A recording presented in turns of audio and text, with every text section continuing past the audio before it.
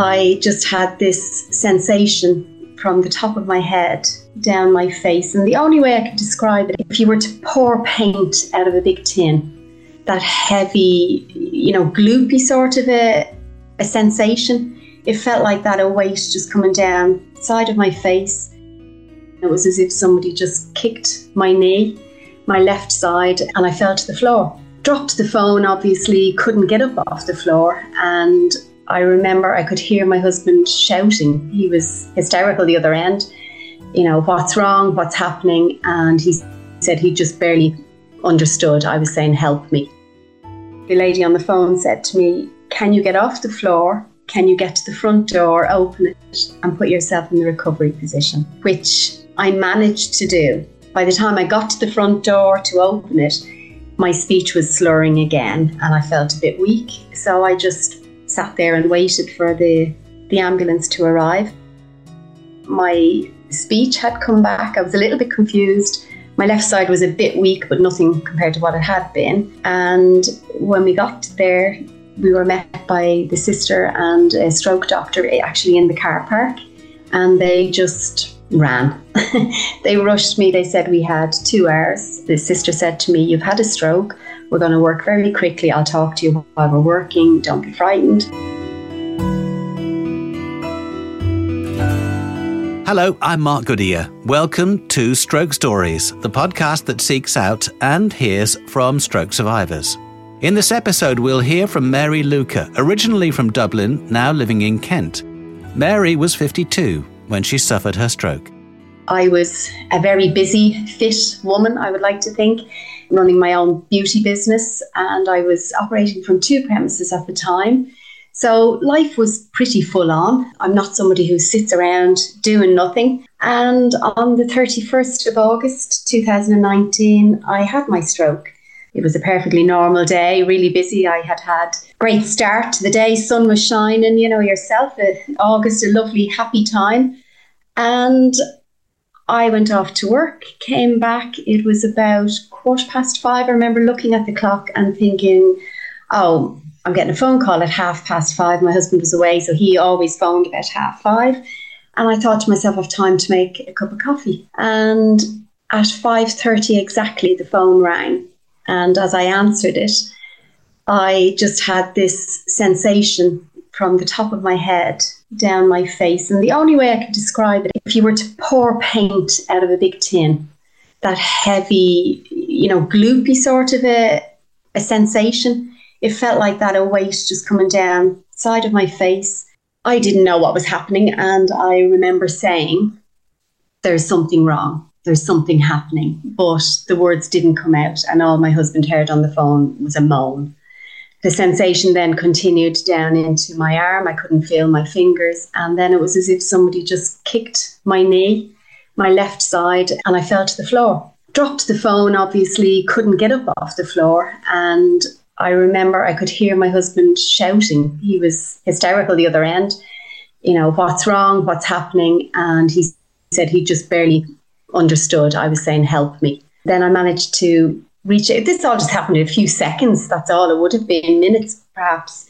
I managed to get the mobile phone with my right hand, and I couldn't get off the floor, but I was able to say to him, I need to make a call. And I hung up and I dialed 111. At this stage, I don't think it actually registered with me that it was a stroke. I just knew something wasn't right.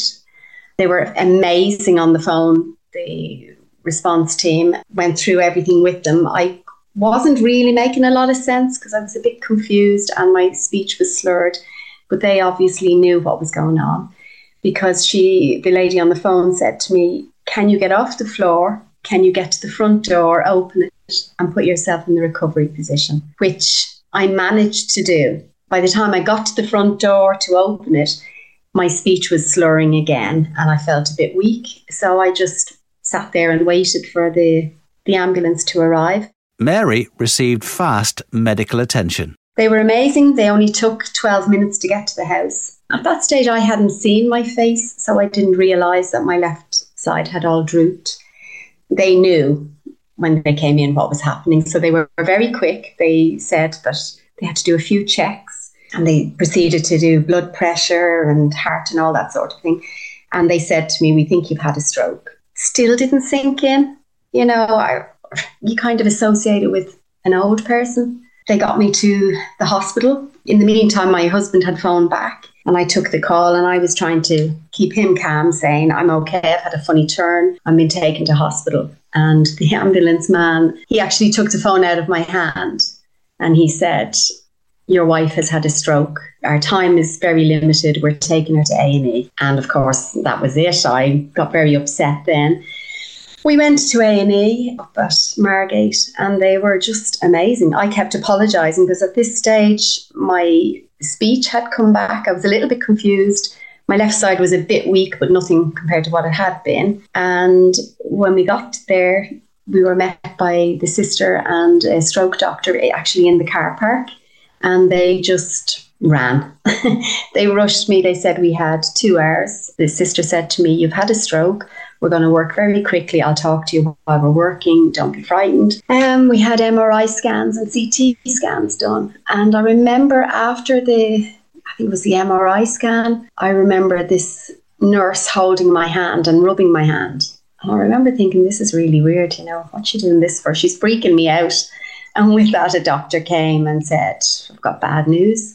You've suffered an ischemic stroke."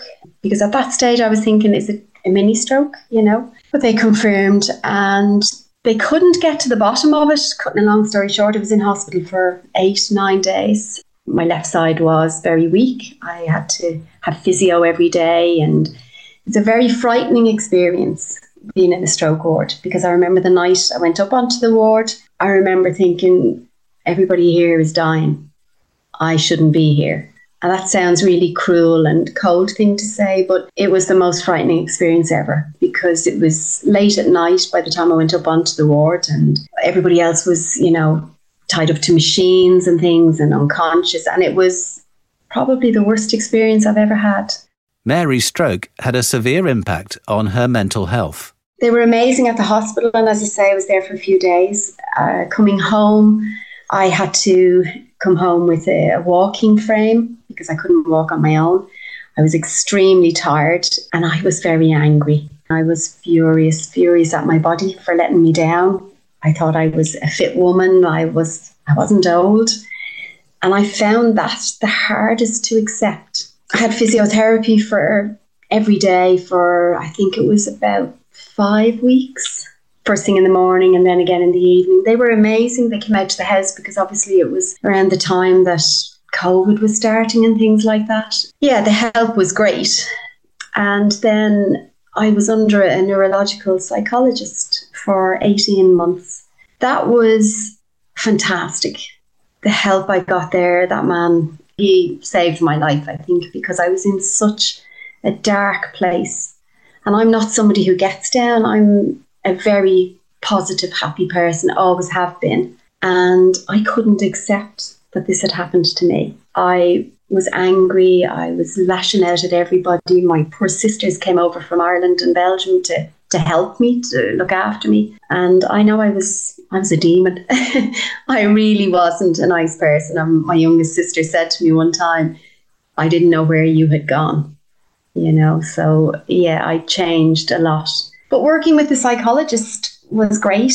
It taught me to look at things differently and to actually accept that this had happened. I do consider myself extremely lucky because I haven't been left with any permanent damage other than a little bit of cognitive. There's a little bit of damage there that I can forget things. And the way I describe it is, you know, if you forget a word, you can kind of picture it in your mind and you'd say, oh, it's on the tip of my tongue. But after you've had a stroke, that's not the same experience. You can't picture what you want to say. It's not on the tip of your tongue, and it's just like a very black space. There's nothing. So it can take a long time for you to remember. You could be in the middle of talking to somebody and you can't finish your sentence because it's just blank. But then it'll come back hours later. And I had to learn that I had to deal with that and that it was okay to forget. And I also had to learn that if the word came back to me 2 or 3 hours later, I had to say it out loud. Because if I didn't, I don't know how to describe it, but it was almost like it was in the wrong filing cabinet in my head. And it confused me. And until I said that person's name or that word randomly, I'd just say it out loud. I couldn't move on. I couldn't clear my head, if that makes sense. So yeah, it was a tough road getting mentally back to where I should be. Coming up, Mary on making peace with her stroke. Accepting you're not the person you were.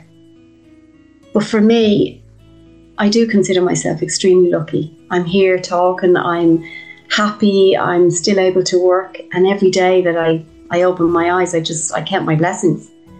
And it has made me look at life very differently, in a very positive way. And fundraising for the Stroke Association.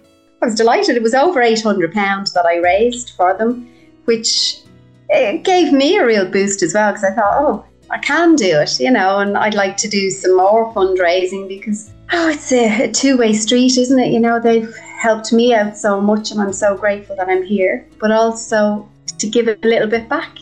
Let's hear how Mary adapted to life after stroke.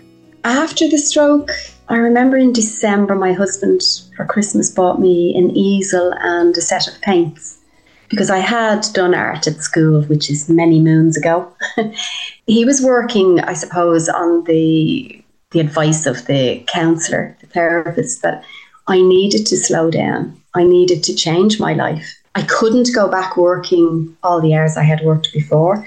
I had to pare back my business big time. The immense fatigue, they call it stroke fatigue, and it's not like anything else you'd ever experience. It's such a debilitating tiredness, and you can't work through it. Now, I had to learn to accept that as well, and I couldn't. I found that very hard. So I got this set of paints, and I remember at the time thinking, and what the hell am I going to do with these?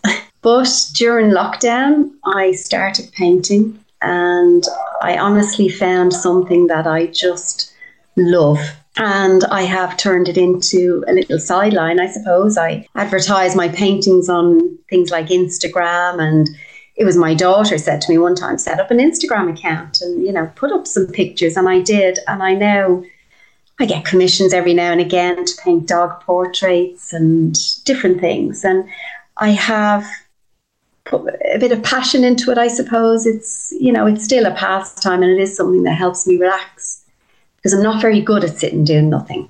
I have gone back to work. I still work self-employed, and my business is ticking over, but it's nothing like it was because I can't work as many hours anymore. And I think that's hard. That's hard to accept because the body's not able, but the mind is willing, and you want to do as much as you did before, but you really have to just learn that you can't. And, they tell you that even getting a lot of sleep or a lot of rest, that doesn't necessarily get rid of the stroke fatigue. It's huge. And I think anybody listening that has suffered a stroke or knows somebody that survived a stroke, will understand where I'm coming from on that. And I think it's the little things like that, not that they're little, but, accepting you're not the person you were. But for me, I do consider myself extremely lucky. I'm here talking, I'm happy, I'm still able to work. And every day that I open my eyes, I count my blessings. And it has made me look at life very differently, in a very positive way.